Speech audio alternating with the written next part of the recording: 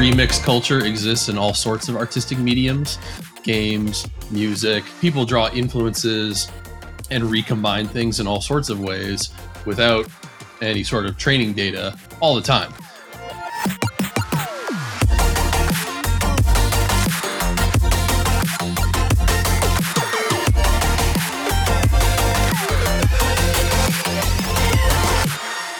Hi everyone, welcome to the Metacast Roundtable by Navic. I'm back from holiday, and I'm joined by David Amor, CEO of Playment, and Matt Dian, Lead Product Manager at Yay. Hello. Welcome back. Thank you. And I'm glad to be back.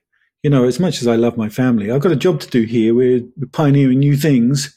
I've got games to make, and it's exciting, particularly the stuff that we're doing. I feel like if I'm away for a week, then I'm missing a lot. I'm sort of checking Twitter and thinking, oh man, we need to be plowing ahead. Now, that said, things have moved on arguably more with me being away from the office than being in the office. But nonetheless, it's nice to be back and out the other side. How do you feel about that? That you went away and things were productive? Maybe I should go away more. But no, I'm fine with that. That's how it should be. If everyone was waiting on me, then I'm not running the business in a particularly good way, am I? Wise words. Kicking it off strong, I see, David. Did anyone here go to Gamescom? No. Wow. Nope. Sad face. Okay, we're not part of my whole LinkedIn page. It was everyone like, oh, Gamescom was amazing. I'm going to Gamescom. And I'm thinking, I think I'm not jealous. It's a really interesting show because it's primarily a consumer show. So just, again, I can't remember exactly how many people, but I was just overwhelmed by the quantity of people showing up to play the games and how passionate they are, which is always nice to see. But then also nice that it's absolutely crazy to that show floor. So nice to retreat into the business section on the times that I've been there. But I think people have fun there. Were there a lot of announcements? I think so. There's some pretty cool announcements. All right, maybe we're coming on to that. And it seemed like the Navic Deconstructor Fun Party was also fun. Oh, yeah? Yeah. Didn't get an invite for that. We'll have to get Aaron and Manu and Thomas on here for the full debrief. Oh, exactly. Yeah, Manny's on next week. I can debrief him. Oh, perfect. Debrief him live. Oh, and when I was in Argentina for my holiday, I met up with a listener, Delfina, who reached out. She's a UA lead at Ethermax. And awesome. Showed me Buenos Aires, went out for dinner. Yeah, it's amazing. So listeners, if you visit London, let me return the favor. I'll show you a nice place to have dinner. There's probably more people listening from London than Argentina. Be careful with that. That's fine. I like to socialize. It's good. All right. There are many restaurants to go to in London, so I'll never run out. And last question before we move on to the topics. Has anyone seen the Tekken anime on Netflix? No. I have not. Don't. It's not good? Don't. Oh. It is not good. I'm happy to be challenged if anyone listening watched it. Because right after that, I watched the Dota's anime. Yeah. I heard that was very good. It's very good. It's excellent. I'm totally hooked on it. Tekken, sad times. Damning review. Yeah. Well, hopefully the next ones will be better. All right, so today we're going to be talking about AI art applied to games. There's something that came out of a rabbit hole that I don't think we'll ever go back to it, so we're going to go into that. Sony acquired Savage Game Studios from our friends, Mishka, Deconstructor of Fun, so we'll go into that a little bit. And we're also going to be talking about AAA games, AAA studios making crypto games. That will probably be a bit spicy. So we'll see that. Tell us about the rabbit hole. The rabbit hole. Okay, rabbit hole. I started seeing the words Dolly and Midjourney. Wait. Midjourney, yes. Yeah. Going around everywhere. And I had no idea what it was about. And it made me feel as when crypto games started to be talking about, where I quickly just felt like this mammoth. And so I had to go and explore what it is.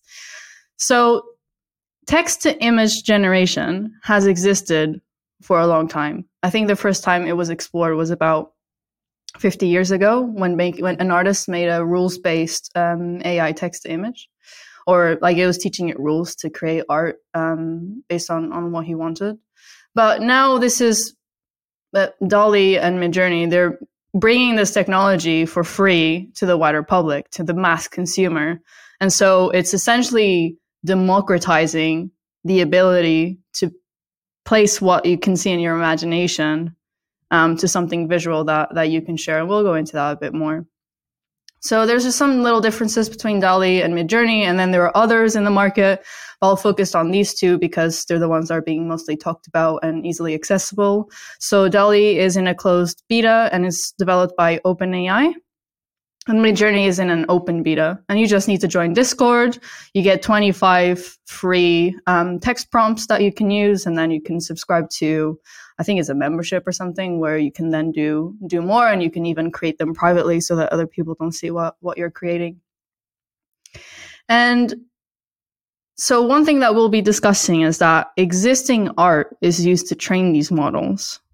And different art can be used to train different kinds of models. So I know that Midjourney is exploring like models for different types. Like if you want to do a photorealism, or if you want to be doing more of a painting style or sci-fi style, I don't know. But they're exploring training different AI to be more specialized. And so the first thought angle, to keep my summary short, is that if AI is used to create these images, and it was trained on art that is existing, so they're original creators, what it outputs, is it considered an original? So let's apply this to games. Can I use Midjourney or DALL-E to create art, place it in my game, and then commercially distribute it? What do you think? Commercially or ethically? Commercially.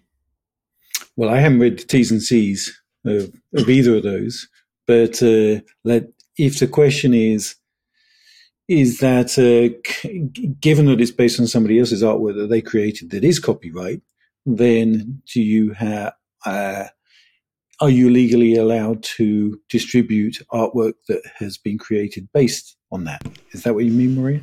Yes, because the model doesn't output an exact copy of something that someone created. It uses existing art to be trained. And then it creates something that could be considered as unique. But is it unique if it's based on data from other people's creations?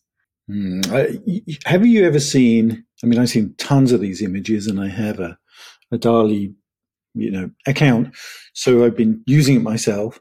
It's not clear to me. I've never seen, hey, this was the original image that it was used to be trained, and therefore, hey, you asked for an elephant with a ball on its nose, and we provided one, albeit with a different background, but this is the original image. So I don't have a good sense of how similar the AI-generated images are to the original piece of artwork. Have you seen any of those kind of comparisons?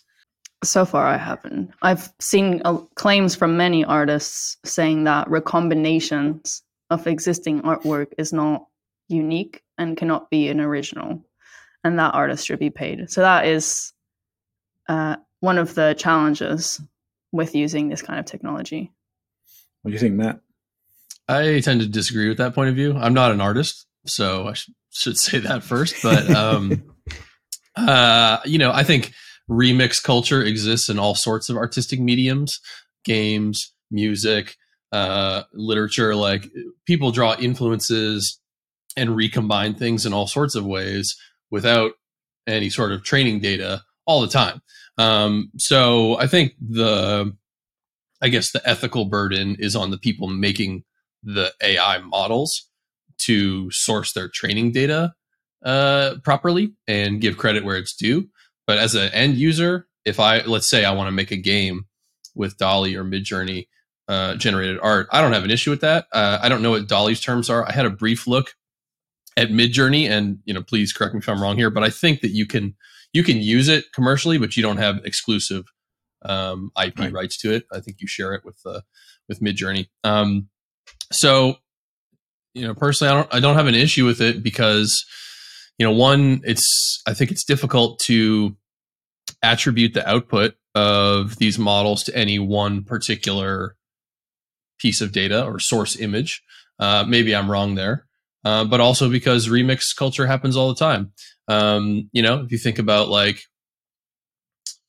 there's about 100 games that are like 1942, like the plane game that you're flying and you're just sort of a vertical scroller. There's about 1 million variations of that. Does all the royalties accrue back to the original one? I don't think so. They're just sort of game design tweaks. Where did you get to on it, Maria? My heart and my head have different opinions. I'm very much aligned with what Matt is saying. I just can't help feeling with my heart that if you're using data to train a model, that data should at least be authorized to be used in some kind of way. Sure. Sure. We're culturally, we're sort of in a situation where anything that's on the internet becomes fair game to use in one way. Copyright aside, but it's out there and sort of in the public domain, and therefore you get to use that in lots of different ways. It feels like another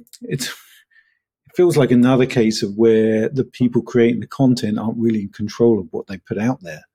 And so if there was a mechanism where people said, hey, I'm happy for my artwork to be used in training data for AI, whatever that is, whether it's art or, brain scans for hospitals has also been the case, then, but every time you reference it, I want to get $1 or something. And you think, okay, well, I'm putting it out there, but at least I'm being reimbursed for it. I think a challenge is that, if people are creating artwork based on yours that wouldn't exist without your artwork, and you're not seeing anything from that doesn't rest easily. How come I'm being the voice of, it's unusual, I'm usually the capitalist. I know. I'm sensitive, so really. I was waiting for you to put a crypto spin on it. Hey, I nearly did. Could you tell I nearly tokenized it? Yeah, I felt it was coming. If the training data is NFTs, you can track royalty payments. And yeah. See, I don't have to. See, you finish each other's sentences now. I honestly think that might become true in terms of IP rights. Maybe blockchain will play a bigger part of this. I even remember when I was doing my postgrad and we had to write a thesis, most people in the class were using Google images that they got from Google. Just because it's on Google Images, you can't use it without... I had an issue. Well, it's not an issue, but we made a splash screen for our game, and it was the images, had a logo across it, and it had a very evocative sort of concept arty image that the art director gave me. Looks beautiful, really good. And then I was going to distribute it more widely, and then I thought, I don't actually know where this piece of artwork's come from. I don't know if our art director did it, or whether or not it's come from the internet or Unsplash or. And then I was thinking, you could just run this through DALL-E or something and get something that's similar. But then I stopped and thought, well, I don't know if that's cool, because that will be a very quick solution for the problem where I don't really know if this is a copyright image or not. I'll just create something brand new with an AI solution, and that can be our splash screen, and I think that can be our splash screen forever without having to pay anybody or worry about IP rights. So it feels like it's already, that happened to me this week. In game production, it's not. This is happening now. This is not theory. What's ethical? It's upon us now, I suppose. Yeah, I imagine a way to work around it is if the value is proven and the company is big enough. Let's say a Ubisoft decides or a Sony decides to build a model with in-house proprietary art. They could potentially still have enough data to create a good model without infringing any kind of copyright with whatever it outputs. Yeah, maybe.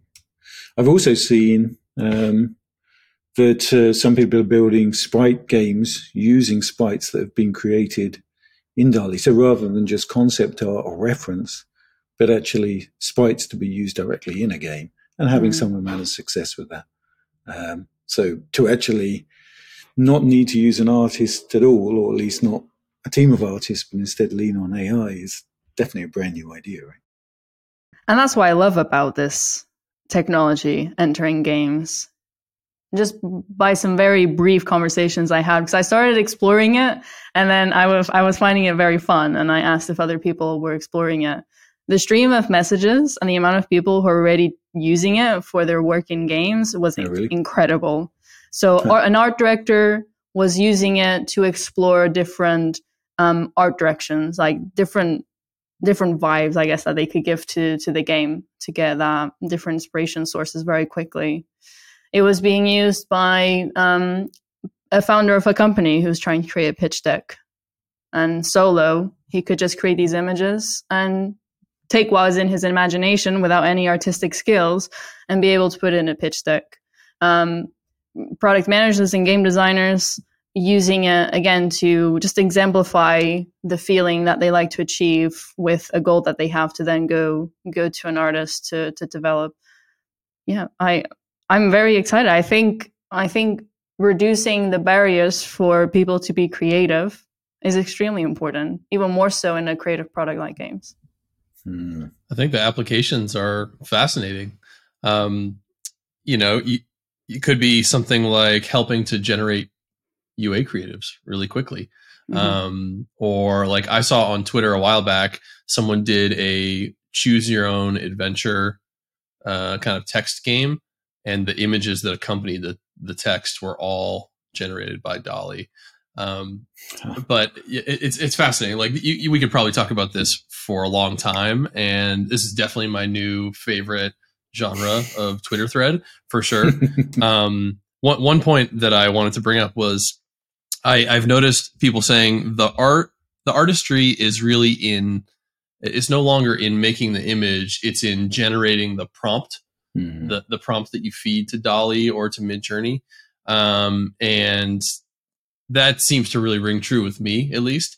I think you get far more effective results when you include stuff like, I don't know, like extremely high detail, 4K, ArtStation, Blender, like all these terms that are not necessarily descriptive of like what you're representing, but like more about the quality of the image. I don't know. It's really odd. It's like kind of turns it on its head a little bit. Yeah, maybe that becomes a new skill in the art department. I think so. We are figuring out how to give the correct prompts. What about, you're in the business of making bigger games, Matt, and, what we're talking about so far is 2D images that sort of set the scene, concept art, that kind of thing. Do you ever see that making its way into 3D assets, animations? I don't see why not. I don't think these programs aren't built for 3D at the moment, but I don't see why not. Like there's different parts of the pipeline. So it could be used extensively on the concepting phase, but if you've got a big IP that you're working on, like I am, for example, I think you need to be a little bit more careful about like what the output is. It needs to adhere to certain brand guidelines, and you sort of have a art Bible that you're kind of sticking to. So there's some limitations, but if it's a brand new IP and we're still kind of concepting, I don't see why not. Another potential application is like there are all these needs for like meta art. Let's say you need like some sort of image as a backdrop for your UI, like you're running some events or something, and you need a meta art that just shows some soldiers on a battlefield. Like you could kind of quickly spin something up there. Probably save a lot of money from a production standpoint too. Yeah. Sometimes it's hard to encourage artists to use things other than the things they build themselves. So for a long time, I've loved the Unity asset store. It's got so many assets, animations, this kind of thing in it. And it's great for getting something up and running quickly. And often, yes, they're very high quality, but it's, I think if you're an artist, you generally sooner build it yourself, take some discipline to say, yes, I could build it myself, but instead I'm going to go the easy route and pull something that maybe not as quite good as they feel they could have done themselves. But, so there's a bit of a cultural issue there in using art that isn't generated in-house as well, I think. Are you using in-house, Maria, or not? What can you say? Within Hutch, if we're using these programs... Yep. No. Some people are using it to explore in the personal time. It's still in just feeling it stage and trying to understand its potential. It's not officially being used for anything that we're developing. One thing that definitely excites me that Matt touched upon is for marketability testing and potentially for UA. If you can very quickly create many variants that are interesting to start give you some direction as part of, I don't know, maybe market analysis, competitive analysis, before having an artist dedicated to exploring the direction that costs. Yeah, it could be extremely interesting. I do think this might change, like you were saying, David, it might bring in a new type of role, because usually you have data scientists who have nothing related to art, and then you have artists, and then you have tech artists who kind of go in between the engineering and the art. I think we might also see a kind of new role of a data scientist artist, where, as with that artist about 50 years ago who created his own model based on rules to output art, you could have an artist that knows how to do some machine learning and AI rules-based to aid this in the processes. So like we were saying, Matt, if you have a design Bible, some guidelines that you need to abide by. I've seen some people claim that this is going to eliminate artists in their jobs, maybe in 10 years. I don't think so, personally.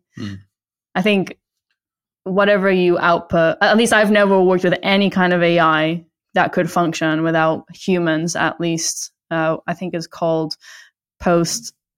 Oh no, I lost the phrase. You were going to sound amazing then. I know.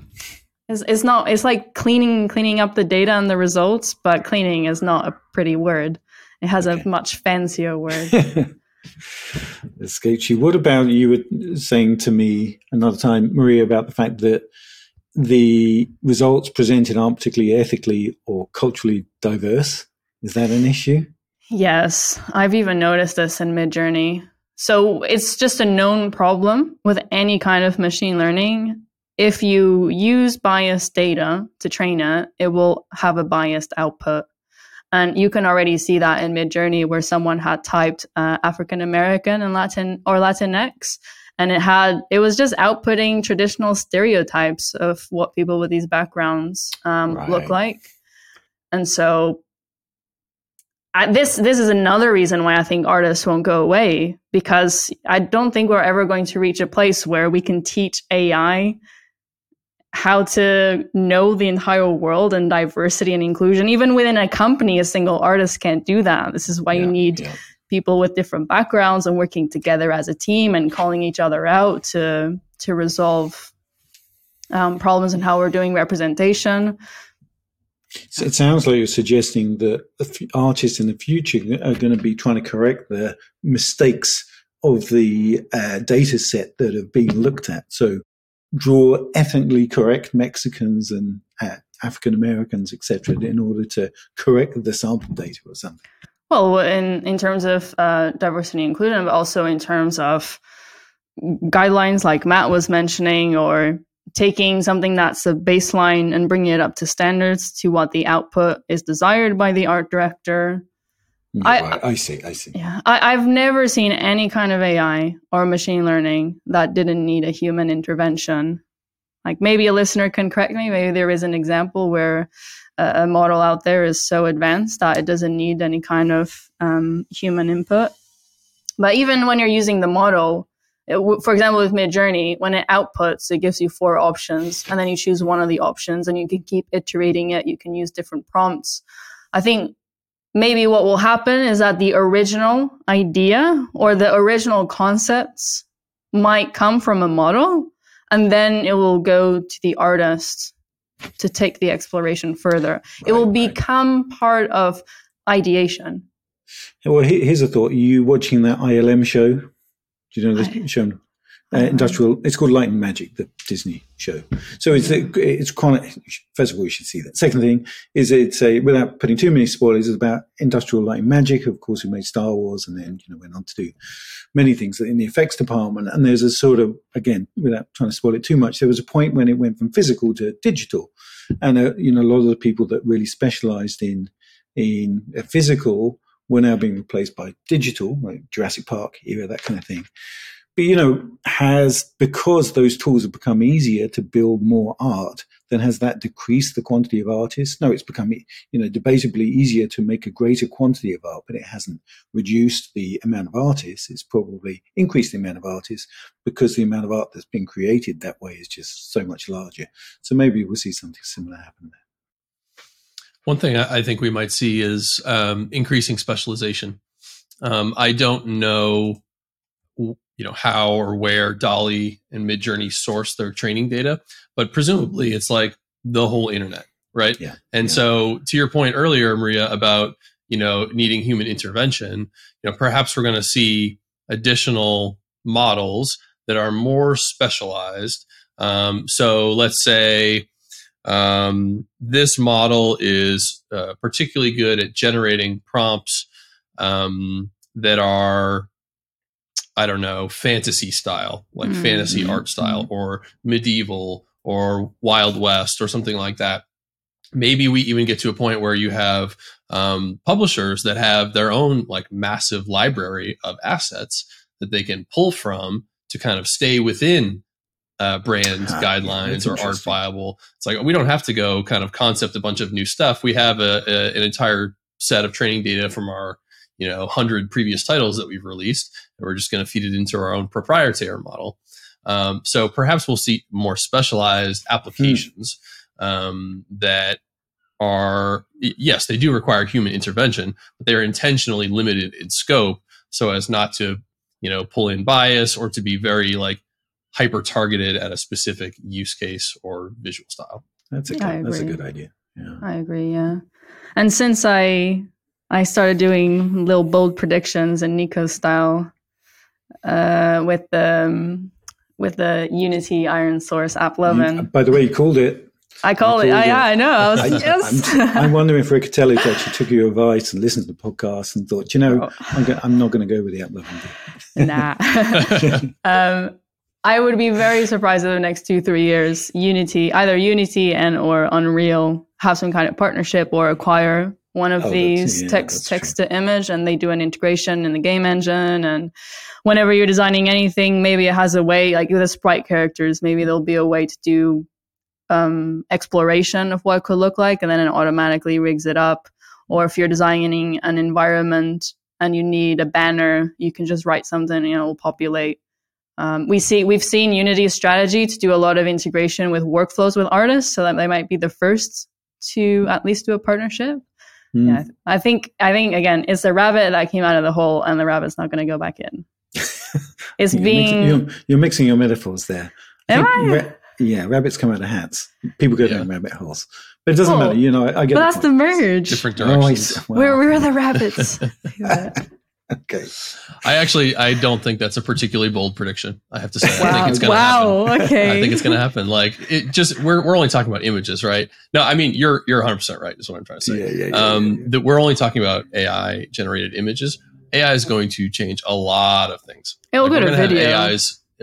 Video. We're going to have AIs writing their own code in the not too distant future. Like I don't think it's crazy to say that there will be AI generated games entirely. If you think about like how simple something like a hyper casual game is, and then you just feed a training data set of hyper casual games to a model and it starts putting out its own in Unity, Unreal, something like that. I think that's totally within the realm of possibility. I'm not comfortable with this future you described, Matt.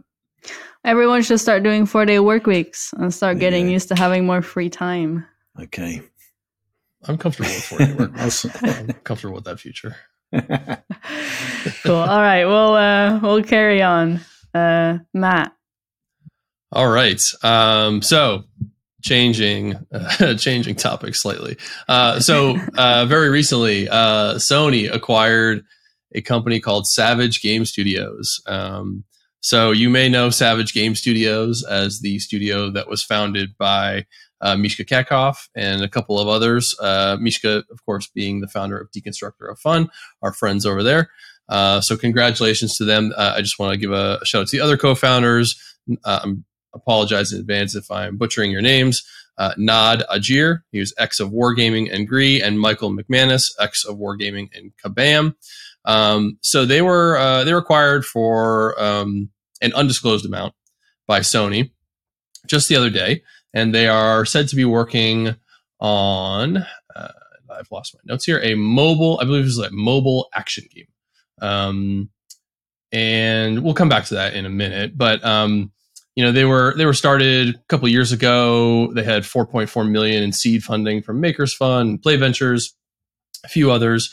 They're going to be a part of a newly formed PlayStation Studios mobile division. And I'm quoting here, which will operate separately from the console business and focus on mobile titles using either new IP or existing PlayStation IP. And just a quote from Mishka. So he said, "We made this deal because we believe that PlayStation Studios leadership respects our vision for how we can best operate and succeed, and because they too are not afraid to take chances. All of that, plus the ability to potentially tap into PlayStation's amazing catalog of IP and the fact that we'll benefit from the kind of support that only they can provide." There are a number of references in the articles I was reading about this story to tapping into PlayStation IP, which I would love to get your thoughts on, like what IP we think they might be working on. Before I turn that over to you both, I had previously heard that they were making a shooter game on mobile, but all the articles I was reading just say it's just a mobile action game. So I don't know if that's changed. This is my understanding. I tend to follow this space. It was a shooter. It was a shooter, right? Yeah.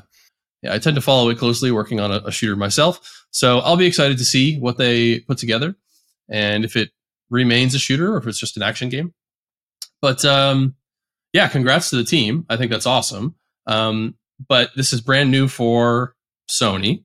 And let's just talk about Savage Games for a moment. Like, what do we think they're doing here? Do we have any guesses as to what the IP might be? Are they going to do a new IP, or are they going to sort of borrow a Sony IP and put it on their action/shooter mobile game? I think Sony would prioritize bringing their existing IPs to mobile, because one of their goals that they stated was that by 2025, they want half of their games to be on PC and mobile, and they've started doing ports to PC already. So I would expect it's an existing IP and not something new. I won't dare say what IP that could be. What do you think, Matt? I think you're thinking what are the something. options?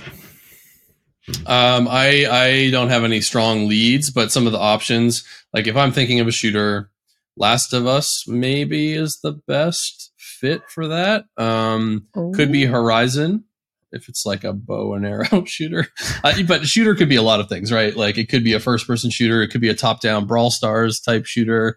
Mishka did work at Supercell, I should say. It could be a lot of things. We're just speculating here. It could be Ratchet and Clank. So this is one of the first mobile games I would bet Sony would bring to mobile. Here's something to consider is that, let me just see when they got their funding. Because it feels like, a couple of years ago that they got their funding? Yeah, I think it was 2-3 years ago.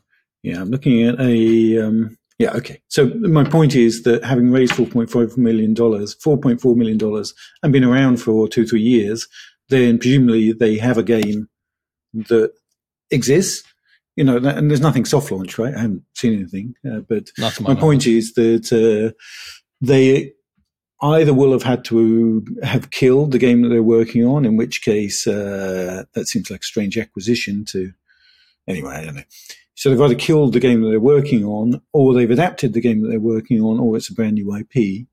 It's a brand new title, I should say. So it would be surprising to me if they've thrown away 2-3 years of work to then just start working immediately on something else.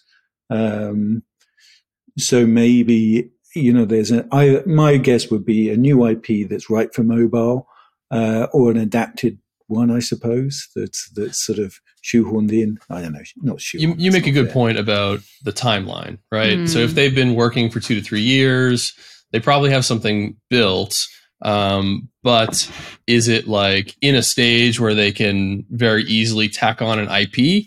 I would think maybe not. Maybe it's already kind of fairly, that would be a lot of rework, right? At least on the art side, I would imagine. And so maybe it's like they've got their first product, which is a new IP, and Sony feels confident in the product, what it's going to be, and they're really investing in the next game, which will be a Sony IP. Right. Well, so Sony mentioned that they were going to keep their console dev separate from mobile. So it could also be that Savage Game Studios is being onboarded to help build out that strategy, because they might who are you going to co-dev with? Are you going to do any partnerships? Are you going to do more acquisitions? And they could bring the know-how on how to develop a successful mobile game with free to play.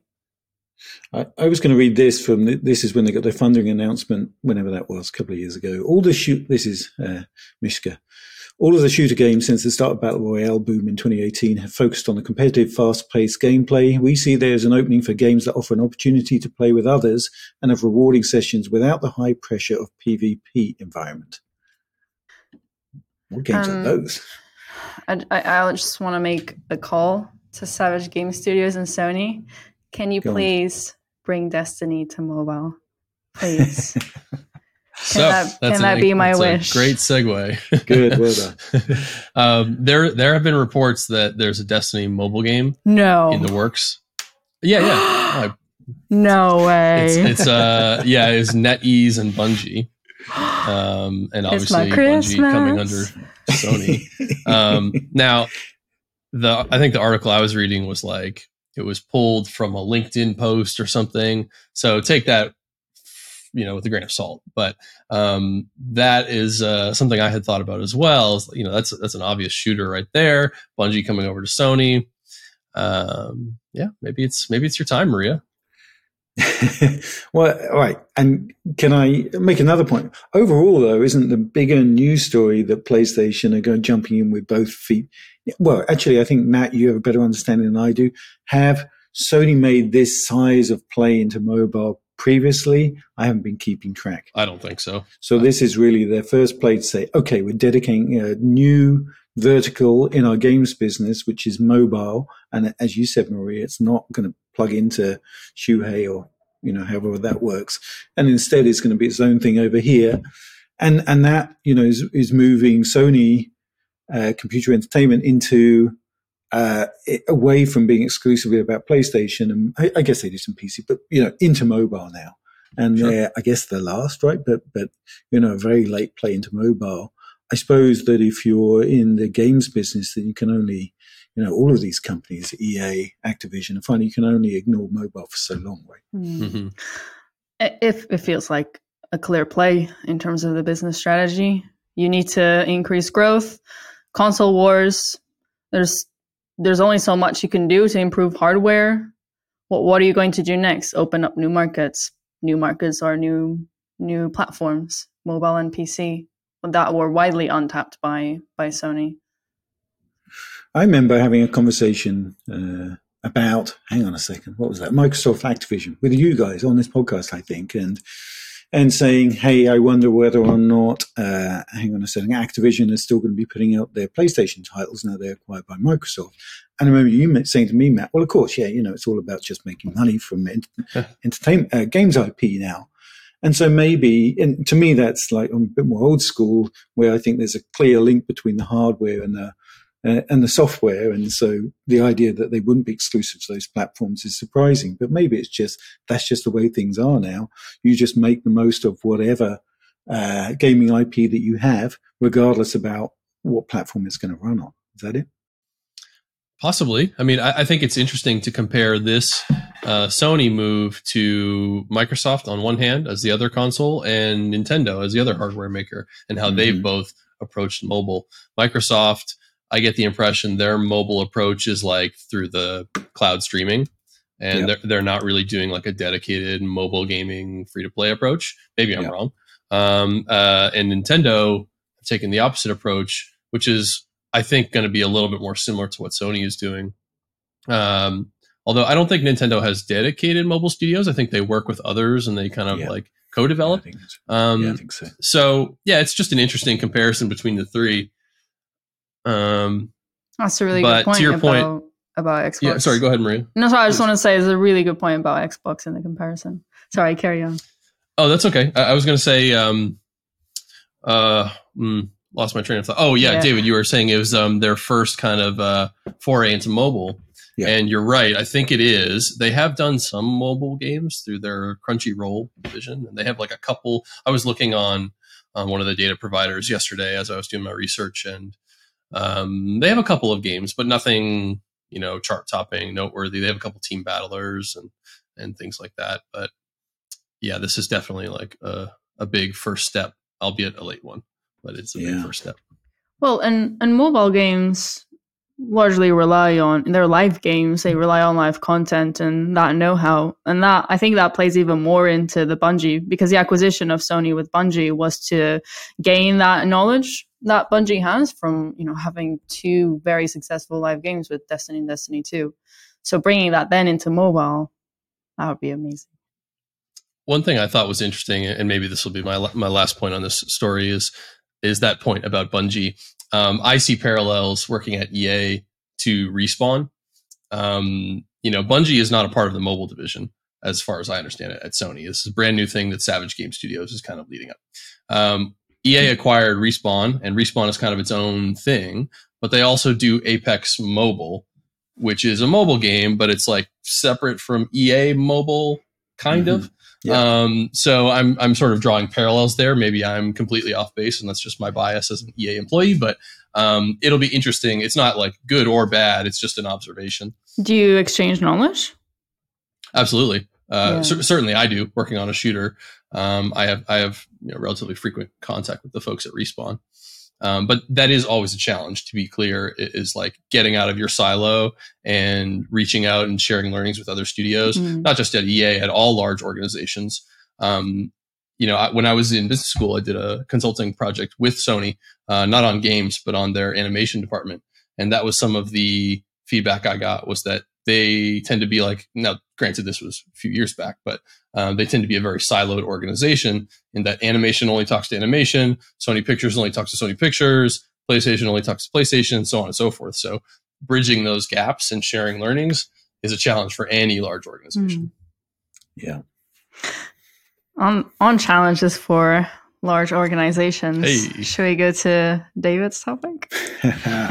All right. Yeah. Okay. So I saw a couple of things announced at Gamescom, more traditional games event, I suppose. And there was, I'm wondering if it was the first wave of AAA games that use blockchain. And actually, first of all, I'm going to make a bit of a point of definition here. As you know, I'm working in this field myself, and I've sort of come to the conclusion that there's going to be games that use blockchain. Like, for instance, they might store their digital assets that you buy on a blockchain instead of in the game. And then there's also, let's call them blockchain games, that a new kind of games that, people are figuring out now. Now, there's a couple of games that were announced at Gamescom. The first one was called Off the Grid, a AAA console game by Neil Blomkamp. He's the guy behind District 9. And I think a lot of gamers were excited that he's sort of what that guy would create, and from the trailers and all the sizzle, it looked like it was going to be something exciting. It looks like it is going to be something exciting. And I think somebody spotted a job ad for the company that said, hey, we're hiring for people that understand smart contracts, and that sort of raised the alert, I suppose. See, I'm doing it now. Anyway, the other one is Everywhere. So Everywhere is a game that Leslie Benzi's studio is building. And this, I know a little bit about that development. I know it's enormous. Leslie is producer behind GTA titles and split off from the Houses a little while ago, and has been building this enormous game. And again, is in both cases, I think that what they're saying is that the digital assets are being held as NFTs, i.e. you own them as NFTs rather than being held within the game itself. And then, they haven't said a lot more than that. But I suppose, first of all, that's, for me, I think the first time that real AAA, and obviously Ubisoft, dabbled a little bit, but here, this is a AAA game that's brand new IP, hundreds of millions of dollars probably to create, and using NFTs in some way there. And so that's notable. And then the other thing that's notable but not notable, I suppose, is the way that the press really jumped on that as being a reason to crucify the game overall. So I think it's interesting that gamers and the gaming press seemed really excited about those games until it seemed that NFTs were going to be used in some way. And, I suppose, to me, I suppose that's it. I've seen negative press reaction, and at least within the vocal gamers have also added comments to say, right, I thought this game was going to be amazing, but now I've heard it has NFTs in it, then I'm never going to touch it. And it's a reminder to me, I suppose, that what I've always thought should be a good thing for gamers if done right, like you own those things that you buy and are free to buy and sell with whoever the secondhand market. That's always seemed like a good thing, not a bad thing. But it's a reminder to me that even when it's been handled quite carefully, it's still the kiss of death for AAA games. And I suppose the first question is to you guys is, when I read I read a GI.biz piece and a Eurogamer piece on these games, and both were really, I had to read them twice to see, hang on, is this an opinion piece or is it editorial? Is it I was news? Going to actually lean on that, yeah. Because, they're really fanning the flames, saying, like, here's reasons you should hate this game. And I don't know, that's doesn't feel like news anymore. I'm starting to feel a bit like opinion. I don't know. Lots of things there. What do you think's going on, guys? You go, Matt. Well, so I would start with, like, what is the definition of AAA, and why does that make it any different? Oh, wow. Oh, he went higher up. Okay. Yeah. David? Oh, why is it any different? I suppose that okay, so there's a category of games that represents about, what would we say, about a third of the games industry by revenue. And it seems like using NFTs to track digital ownership in those games is a great use case of the blockchain. But games to date, those games to date haven't used it. And so this is, I guess, why it's significant is that maybe a third of the gaming market by revenue has started to introduce NFTs into that category.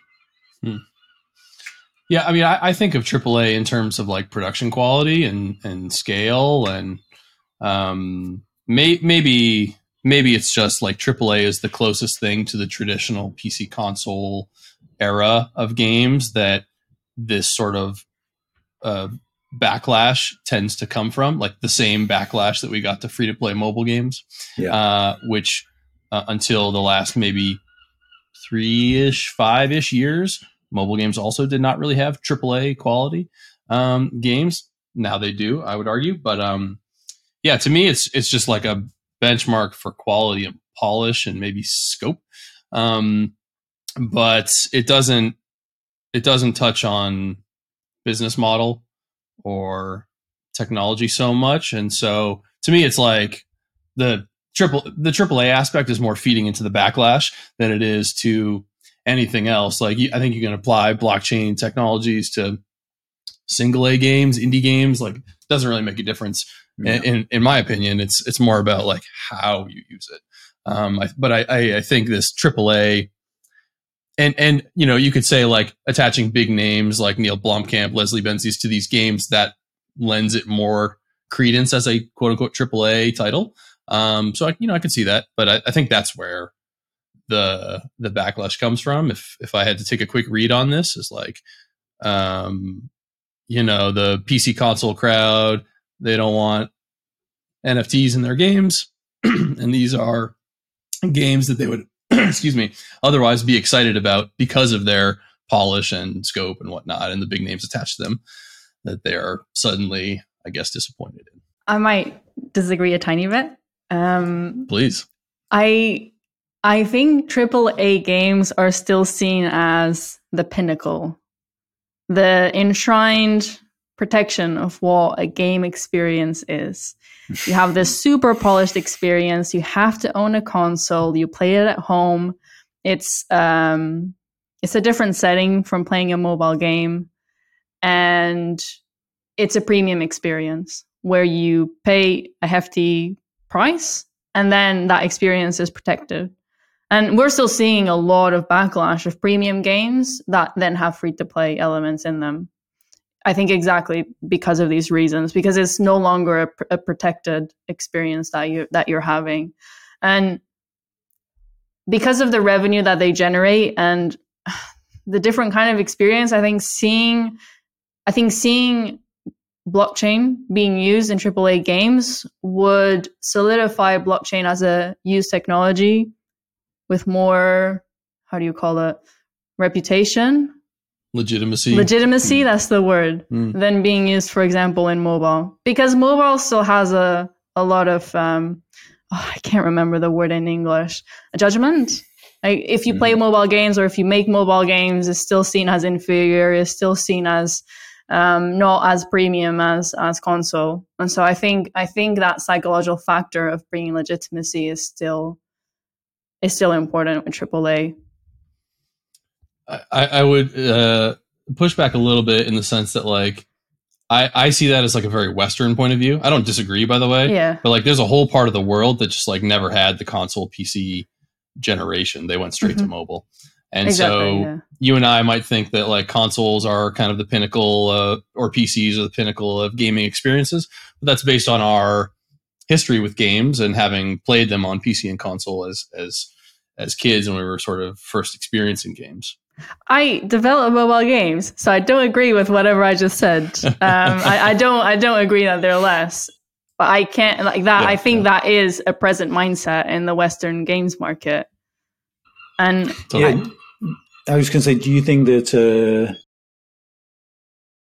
it seems to be a worse reaction than if either of those games said, "Hey, we're going to have IAPs in this game"? Yes, it's still at an even earlier stage because it's been a few years since gamers have started to see free-to-play elements in games. And you have AAA console games that are free-to-play, like Destiny and Warframe, Fortnite. So I think that the public has had time to become more accustomed to seeing that. Mm-hmm. But blockchain is new. And so the backlash will be even harsher. Well, and I think Matt made this point that there was in the detail, the implementation. So if, and I don't know one way or the other, but if these games genuinely just use the blockchain for digital ownerships of things that people buy in a game, then that's genuinely, well, can't think how it isn't. That's a genuinely better model than the existing model where the items that you own are trapped on a server that you can do limited things with. So that I would think is a better implementation than the current one we have, but I don't know what implementation they're planning. Why are you smiling, Maria? Because I was going to say, is it really? I think that depends who you ask. It has still too much friction and too many dangers. Because if it's locked in a server, I have some guarantee that whatever I pay, I'll get, no friction. I can use it immediately. With like the blockchain, I think you're right. Maybe in 5 years' time, but right now there's so much friction, and you have to create a wallet. And then if you link your wallet to the wrong place, you can lose something. You can lose something that you own. So it's ownership, but risky friction. Yeah. So ownership. So in principle, yes, David, but in practice, no, David, because wallets and the UX surrounding them are horrific right now. And then if you want to trade, you have to, currently, I think generally you have to go to a marketplace, and you can't even do it in game. And and then whenever I open OpenSea, I just see a lot of bad quality stuff sold there. And then that immediately just tanks my experience. Yeah, okay. I leave the ecosystem. Yeah, that's fair. Yeah, down to the implementation. Go on. I do want to touch upon the journalism aspect, because I have seen on multiple occasions official sources of news stating an article as being news and not an opinion piece. And then they show a lot of personal opinions about blockchain. Mm-hmm. I think news industry, we have to protect it. It's super important to be impartial and have some kind of assurance that investigation has been done and is factual, contrary to a lot of social media, where everyone can be an expert if you say something loud enough. And I feel that this is affecting the legitimacy of news even further. You can report something about this and just put your personal opinion on it about how horrible it is. Yeah, I mean, it's a problem with media in general, perhaps, but it's not a bad commercial strategy to write content that chimes with the people audience. That's your audience, right? So I'm sure those I don't like it. I think it's a real shame. I don't think it should be the case, but you could say the same with Fox News or, plenty of other places. Oh, yeah, definitely. This is a much wider conversation than here. Yeah, and, I like Gamer Network. I like those sites generally. It's interesting to me that they, who generally, I think, are quite careful about their editorial policy, just letting it all hang out when it comes to blockchain. It's like, hey, you hate it, we hate it. Let's talk about how much we hate it.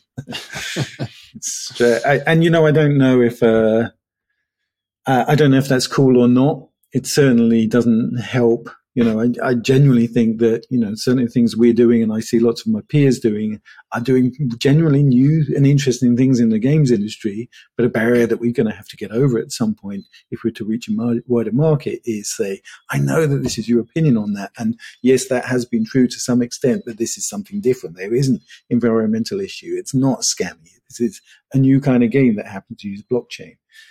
But that feels like an uphill battle right now. This is why I think it's important for AAA games to start integrating these blockchain elements. I think it will also push the innovation to have the frictionless experience for players. And if anyone can do it, I believe in Neil Blomkamp. Because wait, what was it? Blomkamp, right? Blomkamp. Yeah. Because both District 9 and Chappie, their movies are very different. They go against the grain of what cinema is. And they have respect of those gamers. You're right. So it's a shame that. And the other thing that stuck in my throat a little bit is when somebody saw that job ad and say, "Hang on a minute, wait a minute, what's going on here?" Then there was a very apologist response from that developer saying, "Well, hey, wait a minute, don't worry. We're just doing some experiments, and we're cool." And it was technically inaccurate as well. Oh yeah, I think maybe they should have prepared their response a bit better. Yes, and they could have prepared for that. They could have done, right. They could have predicted that response. So what was inaccurate is that they claimed they were developing the game on Unreal, and so that meant they weren't going to be using blockchain. It was all on Unreal. Unreal and blockchain can work together. Unreal is just a game engine. I know. Yeah, someone in the PR department wrote that, I think. Potentially, actually. Cool. I don't know. It's the battle is going to go on for some time longer. Generally, my opinion on this is like there's talking the talk and walking the walk, right? Mm-hmm. I can personally describe how I think we're making a different kind of game and it's not scammy, but ultimately the only way to really prove it is to put a game out there and see what people think of it. Well, Matt is a great reporter of Web3 games, crypto games with an impartial product view. All right. I need to. I wouldn't call myself a reporter. All right. We'll wrap it up. If you want to join the discussion, you can find us on the Navic Discord. Thank you for listening, and we'll be here next week. Bye, everyone. Awesome.